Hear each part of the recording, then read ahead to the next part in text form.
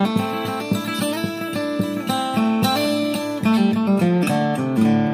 I'm Jen Naughton, and this is Bookish Society Secrets. In case you stumbled upon us, here's the sitch. We give you the inside dish, spoilers included, about the latest and greatest new books for kids and teens. Because I live by the mantra, so many books, so little time, I'm using this corner of the internet to boost authors and their stories.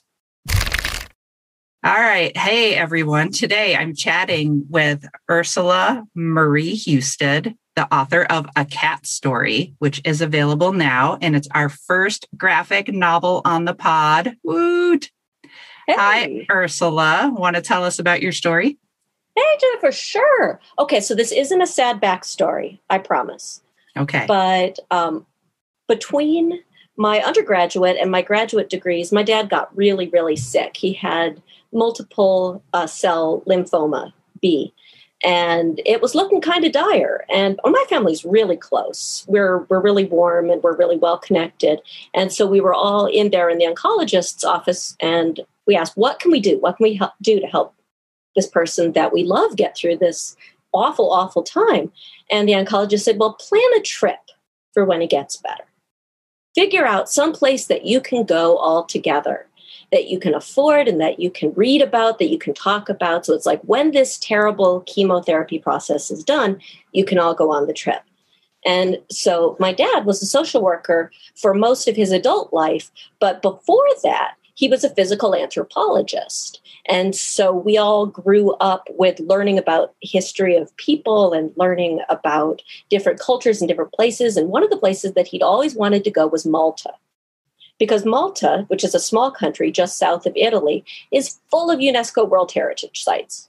Okay. From prehistory to like up into World War II and even beyond. Like if you scratch the surface of European history or even world history, Malta's under there somewhere. So that's where he wanted to go.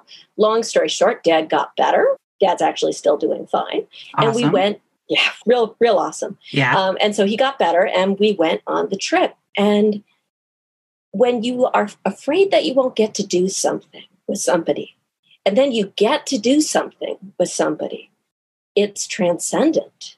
And the way that I experience the world is by drawing. So if I want to remember something, I draw something related. I draw pretty much the way that other people play with their phones, although I do play with my phone sometimes. So I always have a sketchbook. I am always drawing. And so on this trip, I drew everything that we saw. We stayed in a little hotel by the fishing docks, and I got up early and I watched the cats going in and out, and everything was suffused with beauty. And it just left such an enormous impression on me that it took me a couple days into the trip to realize that there were cats everywhere. And I love cats. I've always loved cats. We've always been a cat family. And there were 3 different kinds of cats, and I started to chronicle them. Okay. There were cats that would come up to you and be like, hey, so we've just met, but scratch my head. What are you eating? Rub my belly. Would you like to take me home? Hi, I'm a cat. You're a person. This is how this goes. Cats that love people. Yes. And then there are cats that are like little shadows in the background, right? They're wild cats. They are out there having their adventures. They want nothing to do with us. And it's like watching squirrels in the United States. You just see a little crowd of cats running along in the background, and they're interesting too. And then there was a third kind of cat, and they'd walk up to me, or people in general, but since I'm the one making the notes, I was the one making the notes. And you're a cat person, and I think I'm a cat person. They can, but they. Here's the thing, though: they'd walk up and they'd look at me and they go, "Nah, that's not it," and they'd walk off. And I'd find myself thinking, "Well, what are they looking for?" Because if it's not me, because clearly there's some sort of thought process, there's an analysis. Who is this, and what are they doing? Nope, not it. I started wondering, okay, what are they looking for? And from that question led the character of Scylla, who is trying to find something that she wants, right? Scylla is the character asking the question. She's my little black and white cat. And so actually the characters of Scylla and Beto I had by the end of that trip in December 2004. Wow, okay. And I rewrote the story and worked on the story and put it out in several different forms. I did a version of it in graduate school. I did a version of it while I was working on my PhD. I did another version of it afterwards. And so more things kept sort of collecting onto this story, and it kept getting bigger and more complex and building out. And I had self-published a couple of different versions of it. Because if you're a comic artist, it's really easy to self-publish, right? You just photocopy something, you fold it, you staple it. And then like a zine. Exactly. Well, it's very democratic. Yeah. And that's the wonderful thing about comics, is that anybody can do it. If you are 7 and you draw a 4-page comic and you photocopy it and you give it to somebody else, you're as real a comic artist as I am. The bar is so low that if you can make something and mechanically reproduce it and give it to somebody else and put it on the web, you're a real comic artist.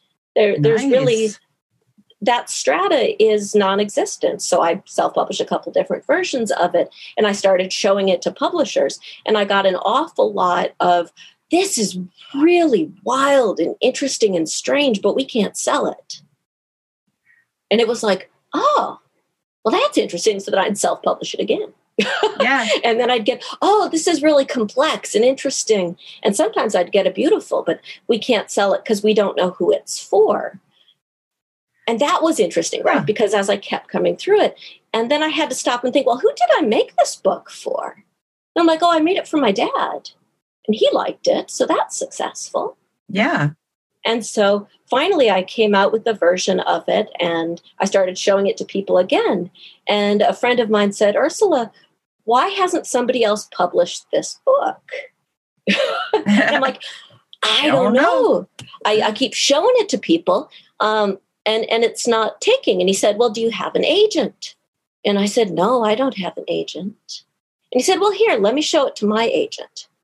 And so he showed it to his agent, who then became my agent, who looked at it and said, Ursula, this is a children's book.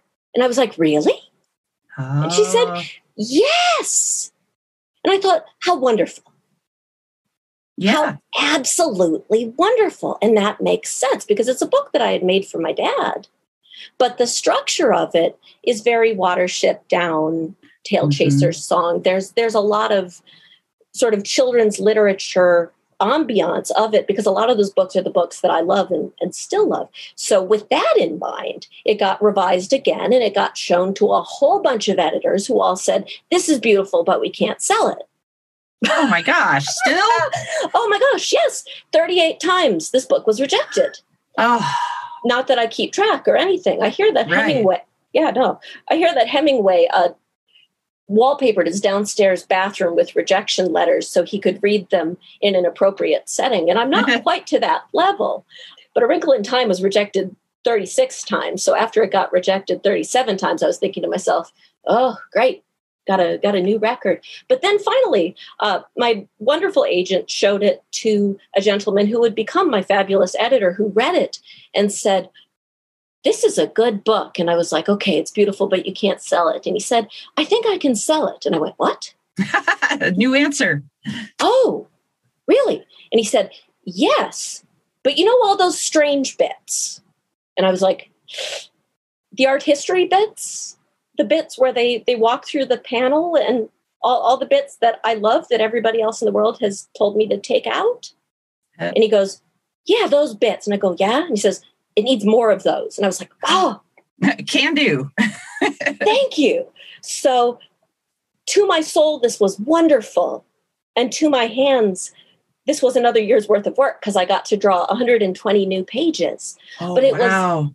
was great. It was so great because it was, I realized that I was going to be making this story and it would be able to fully inhabit the space that I wanted it to make. So then it came out, and I'm working on the next book, which is not a sequel, but it's the next book. So it's this sort of very long process. It came out in 2020. It was roughly 15 years from conception to publication. Wow. That's what I keep hearing. It's like that it just takes so long. Well, I think it does, but it's different for everybody. I'm afraid that I might not be a super satisfying podcast guest because you're going to ask me questions and I'm going to say, well, it depends on what you want to do. To pretty much that's what I love. That's what I love. Oh, good. Then we'll get along fine. Yeah, I don't want yes and no. What did you leave out then? So you got to add everything. Did you have to take anything away? Yes. There's always things that have been taken away. There was maybe enough. So the story is there are these two cats, and Scylla is the questioner, and she thinks that the good life can be found with people, specifically a mythical garden that is full of people who are kind to cats. And so she wants to go find this thing. And her friend Beto is the cynic, and he is the Greek chorus. He is like, do we really want to? Life is fine. Do we really? You're going this way, I'll go with you. Because it's true. It's a story about friendship and loyalty, and what does belief look like, and what does trust look like, and what happens when you're growing up and you're looking at things from different angles. Right. So things that got left out, there's several teachers through the book. There's Alaya, who is the cat who lives in the flower market. And she is a character who sees the world through beauty. She's an ethical hedonist. She's like, have a good time as long as it doesn't hurt anybody else. Okay. Why are you searching when, if you look around, things are pretty good? And I had about 5 more pages with Alaya. Okay. And then the next teacher is Paolo, and he lives in St. John's Co-Cathedral. And he says, look at the breadth of history and ask questions and look closer. Look closer, but discover for yourself. I'm not going to tell you the answers. And there were about 5 pages with him that got cut out. And then there's the next teacher, Radagunda the poodle, who I love. Yeah, me too. She's a very Zen poodle. Well, she's not actually a Zen poodle because dogs can't really be practitioners of Zen, but she gets really, really close. Yeah, we have to be specific about that. It's true. But she's the only one that didn't have anything taken out. Okay. She actually had about 10 pages put in to her because originally their conversation was very short. So I had to keep spreading that out into a larger bulking that up. Section. Yeah. And then the ending changed about 7 times. Or the ending was always the same, but the format changed. And so I would draw 20 pages of ending and send it to my editor. And he goes, I don't think that's right. And I go, okay. And then I take it back and I draw it again. I send it back and he goes, this bit's working, that bit's not working. So there's always little bits and pieces that get taken out. There's not a chapter or a complete arc that got taken out, but I'd be really excited about something and put it in and he'd go, eh. And because I trusted him and because I still trust him, he's a fabulous editor. It made the book better. Yeah. I guess this would apply more to when you are, when you're revising, when you're sending things back and forth to the editor. What does a day look like for you? Like, what is there? Are there distractions? Do you have set hours where you're like, I am going to draw first and I'm going to write second? I mean, how does it work? So it all depends on what stage of the writing or drawing or authoring whatever that I'm in. So the way that I make books is I have a concept and then I will sit down and draw my way through the book. And so I thumbnail out each page. I make small sketches for each page as the story sort of comes to me. And then I take that and then I'll send that to the editor. And so that usually takes anywhere from 3 to 9 months, this thumbnailing process. Okay. And then they send it back with notes. And then I will go through and refine that again until the drawings look relatively right. And then the last thing that plops into place is the exact dialogue, because that's the hardest thing for me. So I basically have sort of a silent movie where I know what the characters are wanting to talk about, but I don't know exactly what they want to say in each panel. So I will then rough out dialogue. And then I sit down with my brother, who is an actor and a writer, and we will talk back and forth the characters until it sounds like it's in their voices. Okay. Because it's all dialogue with comics and it's got to complement the art. So on an individual day, I am either sitting directly in my studio, listening to music without words, drawing for 8 to 14 to 18 hours if I'm on a really good tear. Mm-hmm. Or I am going through notes from my editor going, okay, they say this on this page, so I'm going to go back in this, or figuring out the dialogue. So it really depends on where I am in the book. As far as my daily structure goes, I get up very early, but that's not because I'm virtuous. Mm-hmm. It's because I have a 6-year-old. Okay. So I get up before she does and have a cup of coffee and go for a walk. And then everybody sort of gets ready in the morning. And then roughly between 8 and 5-ish, I am somewhere adjacent to my studio or the garden. So if I am drawing and I know what I need to be drawing, I am in the studio and I am drawing and I'm writing and I'm working. If I am not sure what needs to happen next, I have to be physically moving or else nothing happens. So I will be out puttering in the garden or going for a walk or digging stuff up or raking leaves, doing something physical while thinking through the process of what I'm writing, and then got my little pack of notepads in my pocket and I pull one out and I'm like, okay, this needs to happen at this scene, or this needs to happen at this scene. So it really depends on where I am in the book. Gotcha. So yeah, you're the first graphic novel person that I've talked to. You're trying to think of what to call me. I know. I was like, Nobody knows. Nobody knows. All right. So let's talk about that. Let's talk about that. I will call myself a cartoonist. Okay. Because I both write and draw, right? I am a person who makes cartoons, which are a crystalline amalgamation of drawings and words together, right? It is a metamorphic art. Okay. It is two things squashed together. Cartoonist, one who writes and draws. I could also be called a graphic novelist because my primary output for sequential art is the graphic and literary format of graphic novels. But you got to think about graphic novels and comic books like squares and rectangles. Yeah, let's explain that. Awesome. So a graphic novel is always a comic book. A comic book or a comic is not always a graphic novel. Okay. Squares and rectangles. Yeah. And so someone that writes a graphic novel isn't always the artist that draws said graphic novel, though, correct? Absolutely. Lots of people collaborate. Right. I tend to do the whole business because I like it. Yeah. And yeah. I don't write without pictures and I don't draw without words. So while I'm not saying that a collaboration couldn't happen, my most happy, productive studio time are when I'm working on my own stories. Okay. So then how would you explain to parents who think that every book for older kids, it's not every book that's not a picture book, right, is a comic book, and that they're somehow less than a book without pictures? What do you say to that? Because I think there's just a vague suspicion there. Right. And so what I would first do is I would validate their concern insofar as there is a historical precedent for viewing comic books in the United States as something that is not just less than, but dangerous. Really? Oh, absolutely. So if you look at the history of American comic books, right? The first comic books, floppy comic books, right? 32 pages with a stable, were reproduced, relatively unauthorized newspaper comics. And so you would buy these at the newsstand and it would be 32 pages of Mud and Jeff from that year, or the Katzenjammer Kids.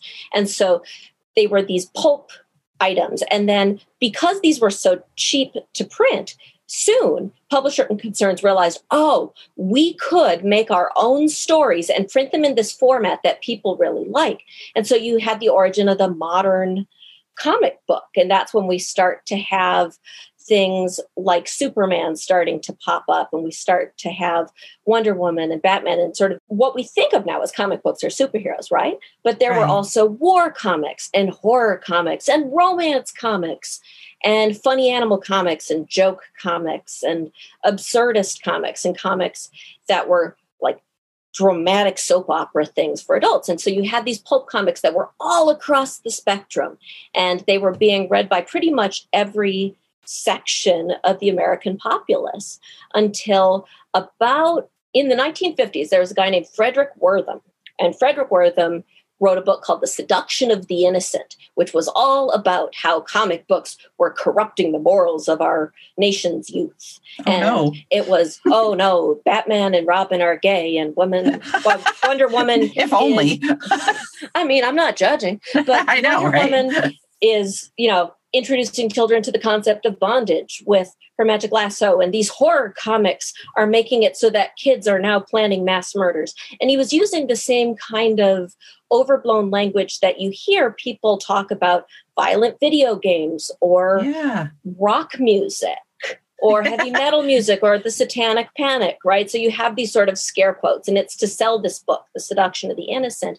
And it started having congressional hearings. It went up in Canada to the parliamentary system to start in a system of oversights. And then it got to the congressional hearings here. And all of the publishers were like, oh no, we're going to be shut down. We're going to be shut down because there were comic book burnings in public squares, and people were taking their kids long boxes of priceless comics. Now, if you've ever wondered, like, why are old comics so expensive? It's because so many of them were destroyed in the 50s and 60s by concerned parents who were like, these are morally leading my children down the path of the pool hall, right? It's the same language about every 20 years. There's a new moral panic. Right. And so all these comic book publishers, what are we going to do? What are we going to do? They instituted the Comics Code Authority. And this was a self-imposed set of rules and regulations to show that everything they were doing was moral. Okay. And good never won over evil. And comics were for kids. They were not for adults. And there was no vampirism or werewolfism or any kind of bad supernatural stuff. And nobody swore, and nobody ever had a accidental flashing of skin or anything bad like that. And it was hundreds and hundreds of rules. And because of those rules, comic books for adults weren't viable anymore. So whole sections of the comics publishing industry just sort of quietly closed and went away, leaving behind them this vague sense of an unsavoriness that's attached to comics. Now, in the 1960s, we have children becoming adults who have grown up with having their comic books taken away. And so it has this allure of the forbidden. And so you start to have the underground comics movement because comics, again, are democratic. Right. And if you can draw and fold and photocopy and hand to somebody else, you're a legitimate comic book artist. So we start having people like Trina Robbins and the infamous Robert Crumb and people like Roberta Gregory, all making comics that are talking about the world that they're in. Because when artists make art, it tastes like their environment. It tastes like the art that they've consumed. It tastes like who they are and what they're from. And so these were comics about drugs and sex and rock and roll. And then all the people who were responsible for burning the comics before said, I told you so. I told you so. I've been saying this for years. Oh my gosh, this is what it is. It's not necessarily, but it was this small section of it. But from that underground movement came people like Art Spiegelman, who did Mouse, which won a Pulitzer Prize, right? It is a comic memoir and fictionalization of his father's story going through Auschwitz, right? And it's this tremendously moving and really hard to read black and white comic that should not be read by young children because it is graphic and horrific, but so important. And then you have people who were drawing superhero comics in the 40s and 50s, now while sort of retiring and starting to work on their own projects. So we have Will Eisner, who after decades of drawing The Spirit, does A Contract with God. And he starts, which is a fictionalized memoir of growing up in Brooklyn. Okay. And as a young Jewish boy who wants to become an artist. And so you have these sort of building blocks of the graphic novel. Art Spiegelman famously says that he has been called the father of the graphic novel, but he would like a paternity test. That's funny. Because this book-length comic, right? Mm-hmm. Has come up from all different cultural groups. Like everybody who makes books makes comics, and book-length comics are there and have always been there, but they've reached a new level of cultural saturation, especially with kids, because librarians who are really smart and brilliant people know what kids are reading. Not necessarily checking out, but reading. So librarians will look and see like, oh, wow, there's a pile of smile that like has just been left here, right? Yeah. Raina Telgemeier. They're just sort of built up and they're read in one sitting and then put back. And then the librarians are like, oh, this is what the kids are reading. Let's make sure that we get more of these things. So for parents who are worried that comics are trash literature, you're not the first people to worry about it. But also, comics are not a genre. It is not a type of book. It is a format. Think of comics like poetry. Okay. Where there is ridiculous poetry. A peanut sat on a railroad track. His heart was all aflutter. Around the bend came number 10, toot peanut butter. Wild, right? Right. But then there's also comics that have, not comics, there's also poetry that has won the Newbery. Right. So if you think of A Visit to William Blake's Inn, Blake gave silver shoes to the rabbit and golden gloves to the cat and emerald boots to the tiger and me and boots of iron to the rat. It's the same basic structure, right? Right. A, B, A, B, A, B. But one is fast and funny and Dogman. And the other is rich and deep and Ghosts by Raina Telgemeier or Anya's Ghost by Vera Brogstall, right? Things that are really deep and rich. And so for the parent who is worried, read the comic books first. They're a quick read. They're a quick read. It's one of the wonderful things about it. Go to the library or write your librarian if you're in a place where the libraries aren't open yet out of safety. Write your local children's librarian and say, hey, can you tell me 5 middle grade, if your kid is middle grade, or 5 YA or 5 young reader comics that have literary merit? You can also step over that if librarians, you're worried about bothering them because they're lovely people and they've got a lot to do. And you can just go look at the YALSA list, right? Right. You can go look at the American Library Association Best Graphic Novels of the Year list, and then just read them. If you are worried and your children loves comics, read them before you pass judgment, because some are junk and some junk is good, right? It's good to have things that are not just rich, wonderful morsels. It's good to have a broad reading spectrum. It's like a balanced diet, you know? Yeah. You got to have some trash to make everything else move through. Trash is fabulous. Dogman is a hoot. Exactly. Gosh, you are a wealth of information. So now, I mean, I'm learning so much because I've been calling them a genre because I didn't know.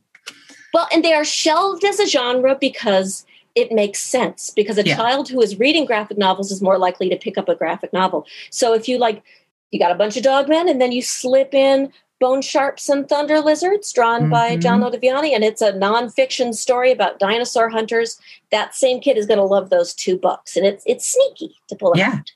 Yeah, it is.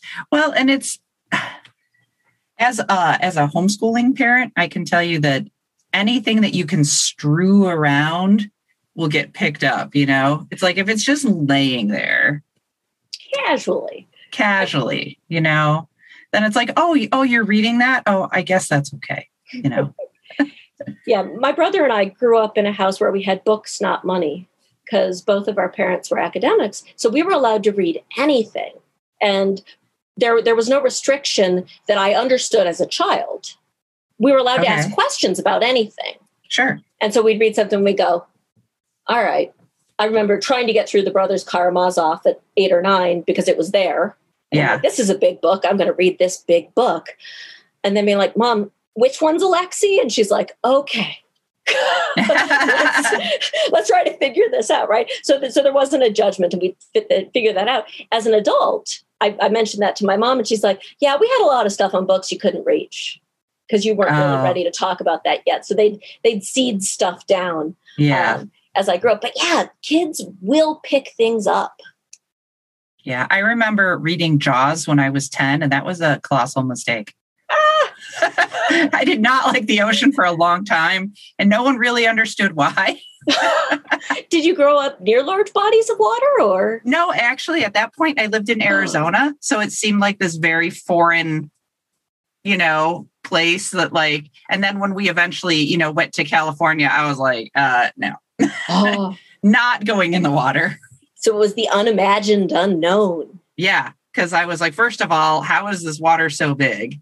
And, second of all, there's clearly sharks right there. Right. Like, I mean, and now we know that there are sharks right there and they don't actually bother humans that much, but. No, more sharks are killed by people than people are killed by sharks. Exactly. Which is a problem. So what was your favorite childhood book? Oh, that is such a long list. I know. The first one I can remember committing stretches of it to memory was A Tree Grows in Brooklyn. Okay.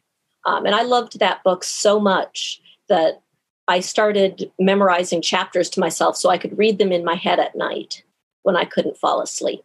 Oh, that's so Fahrenheit 451 of you. I know. And here's the thing. I read Fahrenheit 451. I read Fahrenheit 451. Sorry, Ray Bradbury. Yes. I read that one in, I think, 4th grade. It was part of the class reading list. And I thought, I am on my way. On my way. And so I started trying to memorize other things as well, thinking I'm going to be very useful. Yes. You're like, I'm going to be several books. Right. I'm going to be there. It's going to be good. But I liked books about people who were, you saw the full expanse of their lives. A whole saga. See, I loved the multi-generational books. I loved like following a family through time.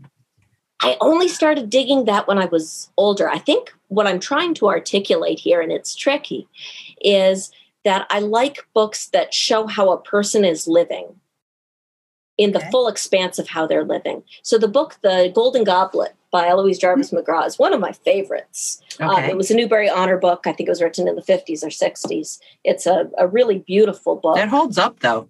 It's still good. Thankfully, it still holds up. There's a few descriptive turns of phrase that I think would be edited out now. Yeah. But it's not offensive. It's just like, maybe not that so much. But it talks about how Rana first sleeps, what his clothing looks like, what he does in the morning, what he eats for each meal, how he goes to sleep. And so it's a more immersive experience. And so you can sort of imagine yourself into that. And that's why I've always liked science fiction and fantasy, because when Ursula K. Le Guin, my namesake, writes Earthsea, you see the full lives of people, right? You see this world building coming through, and it allows you to imagine what that world could be like. Those were the books that I really loved. So anything that gave the full experience of somebody and didn't just clip out, quote unquote, the most interesting parts. Yeah, I think that's what I love about historical fiction, especially for, books written for middle graders or even YA. It really enhances what they might already know about history. Like they've probably got the dates and huge events, but then really learning how people lived during that time is just so important. Well, so like if you're reading Catherine Called Birdie. Yes. Which is a fabulous book. If you haven't read it, pause, go check it out from the library, read this book. It's really, really wonderful. I remember reading it as a young teenager when it came out. And then she talks about making pigments. She talks about painting on the wall, and she talks about trying to make her own blue pigment out of the berries. And then she's painting it on the wall of a solarium. And I'm like, what's a solarium? And then I had to go to my big, book of architecture. And I'm like, solarium, a small sunny room at the top of a manor house where people spent their time. And then I went back and I'm like, okay, now I have a concept of what this is. So like just these little bits and pieces that are dropped in, and then you can sort of build that, like anything that is visually described so that I could imagine it and draw it myself. Those are still the books I love. That makes sense. Well, and then having written a book called The Cat Story, have you read the Warriors series? I have read bits and pieces. I have had students who are really, really huge fans of the Warriors. And I know that it is it's like Redwall, right? Yes. Like you dip a toe into it and then the legends of it pour forward. And so I've read bits and pieces of it and it didn't grab me, but that doesn't mean that it's not a wonderful book series. Yeah. Yeah. My kids read it. We have, I was showing it online to book club kids and I held up the copy that we have and they were all like, oh, it's vintage.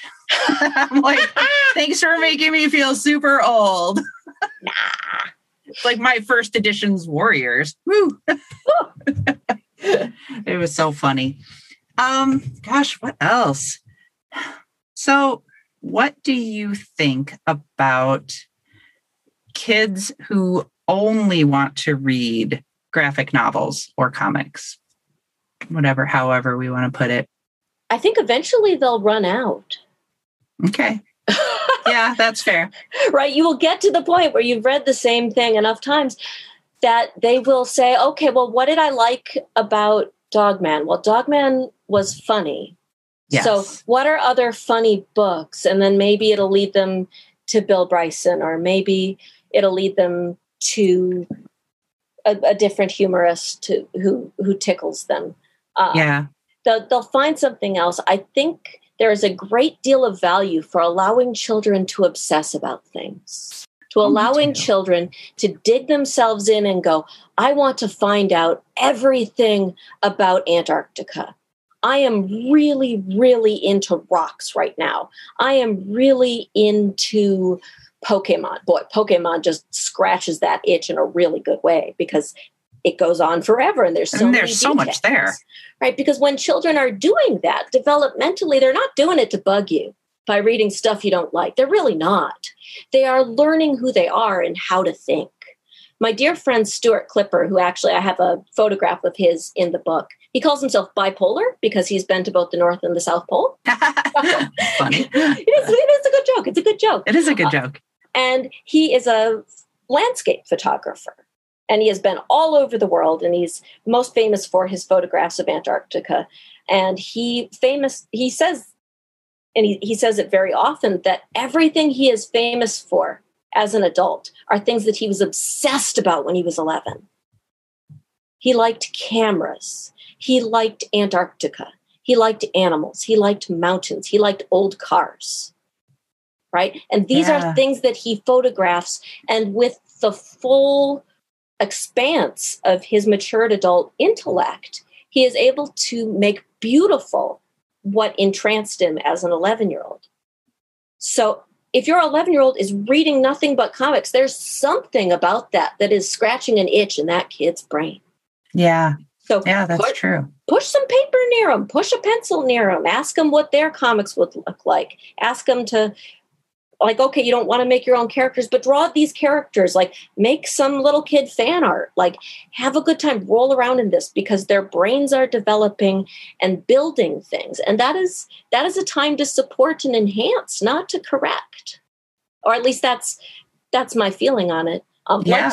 Like Stuart, much of what I do as an adult is informed by the things that I loved as a child. I loved history. I loved costumes. I loved what people ate. I loved animals. I loved drawing. I obsessively drew. I loved stories so much that when I started to go to college, it was first to be a stage manager, because the experience of sitting in a theater immersed in a story was miraculous. And so I was going to college and taking stage managing classes. And then I realized actors are messing this up for me. Darn people. Well, they didn't stand in the right place 100% of the time. Yeah. And they didn't always say the right thing. And I love actors as human beings. My brother is one. Many of my friends are one. But working with them and trying to get them to see my vision, they didn't do. But if I drew people, they stayed where I put them. Good point. So that same immersive experience that I loved from reading stories and going to plays, everything from like 8 to 13, that like, woo, what is this story and how do you put yourself in the middle of it, is what I do for a living now. So that's what I say to the parents who are worried that their kids aren't reading real books. Your kids are getting something out of that. Yes. Figure out what it is and feed that. Yeah, I couldn't agree more. That's a very, very good answer. Thank you. I like it. Might even steal some of it for a quote. We'll Please see. Please do. I mean it sincerely. I think there is a lot of moral panic and hysteria, which I don't like the word hysteria, but it haven't found kind of one fits. yet. Yeah. As in it's something fake and Yes. isn't real that gets put on a group of people. So yeah, okay, we'll go with that. But like this moral panic of our children are not receiving quality stuff. And children don't know how to self-regulate. They are children. Right. All right. You put a child in front of 13 Brussels sprouts and a sour ball, and that sour ball is gone like that. Unless you are the 1 out of 100 kids who would prefer a Brussels sprout, in which case more power to you. But that doesn't mean that that child is not capable of understanding what is good if eventually there's enough things out. Like kids don't self-regulate. So we're afraid of screens. We're afraid of too many comic books. And we put everything that we are afraid of in one big ball and say, okay, well, kids only need to eat this certain kind of food, or kids only need to read these certain kinds of books. Right. And there needs to be a space where kids can make choices.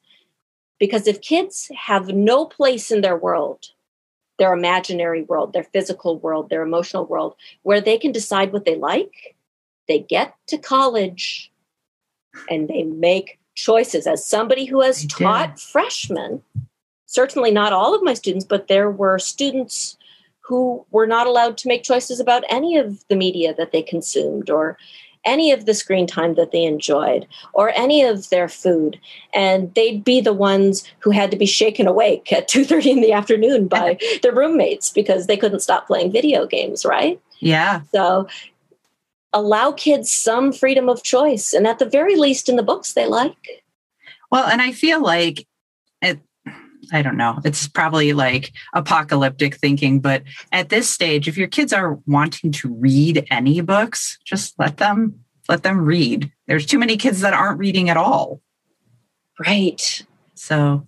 And just like we said before, just leave stuff around.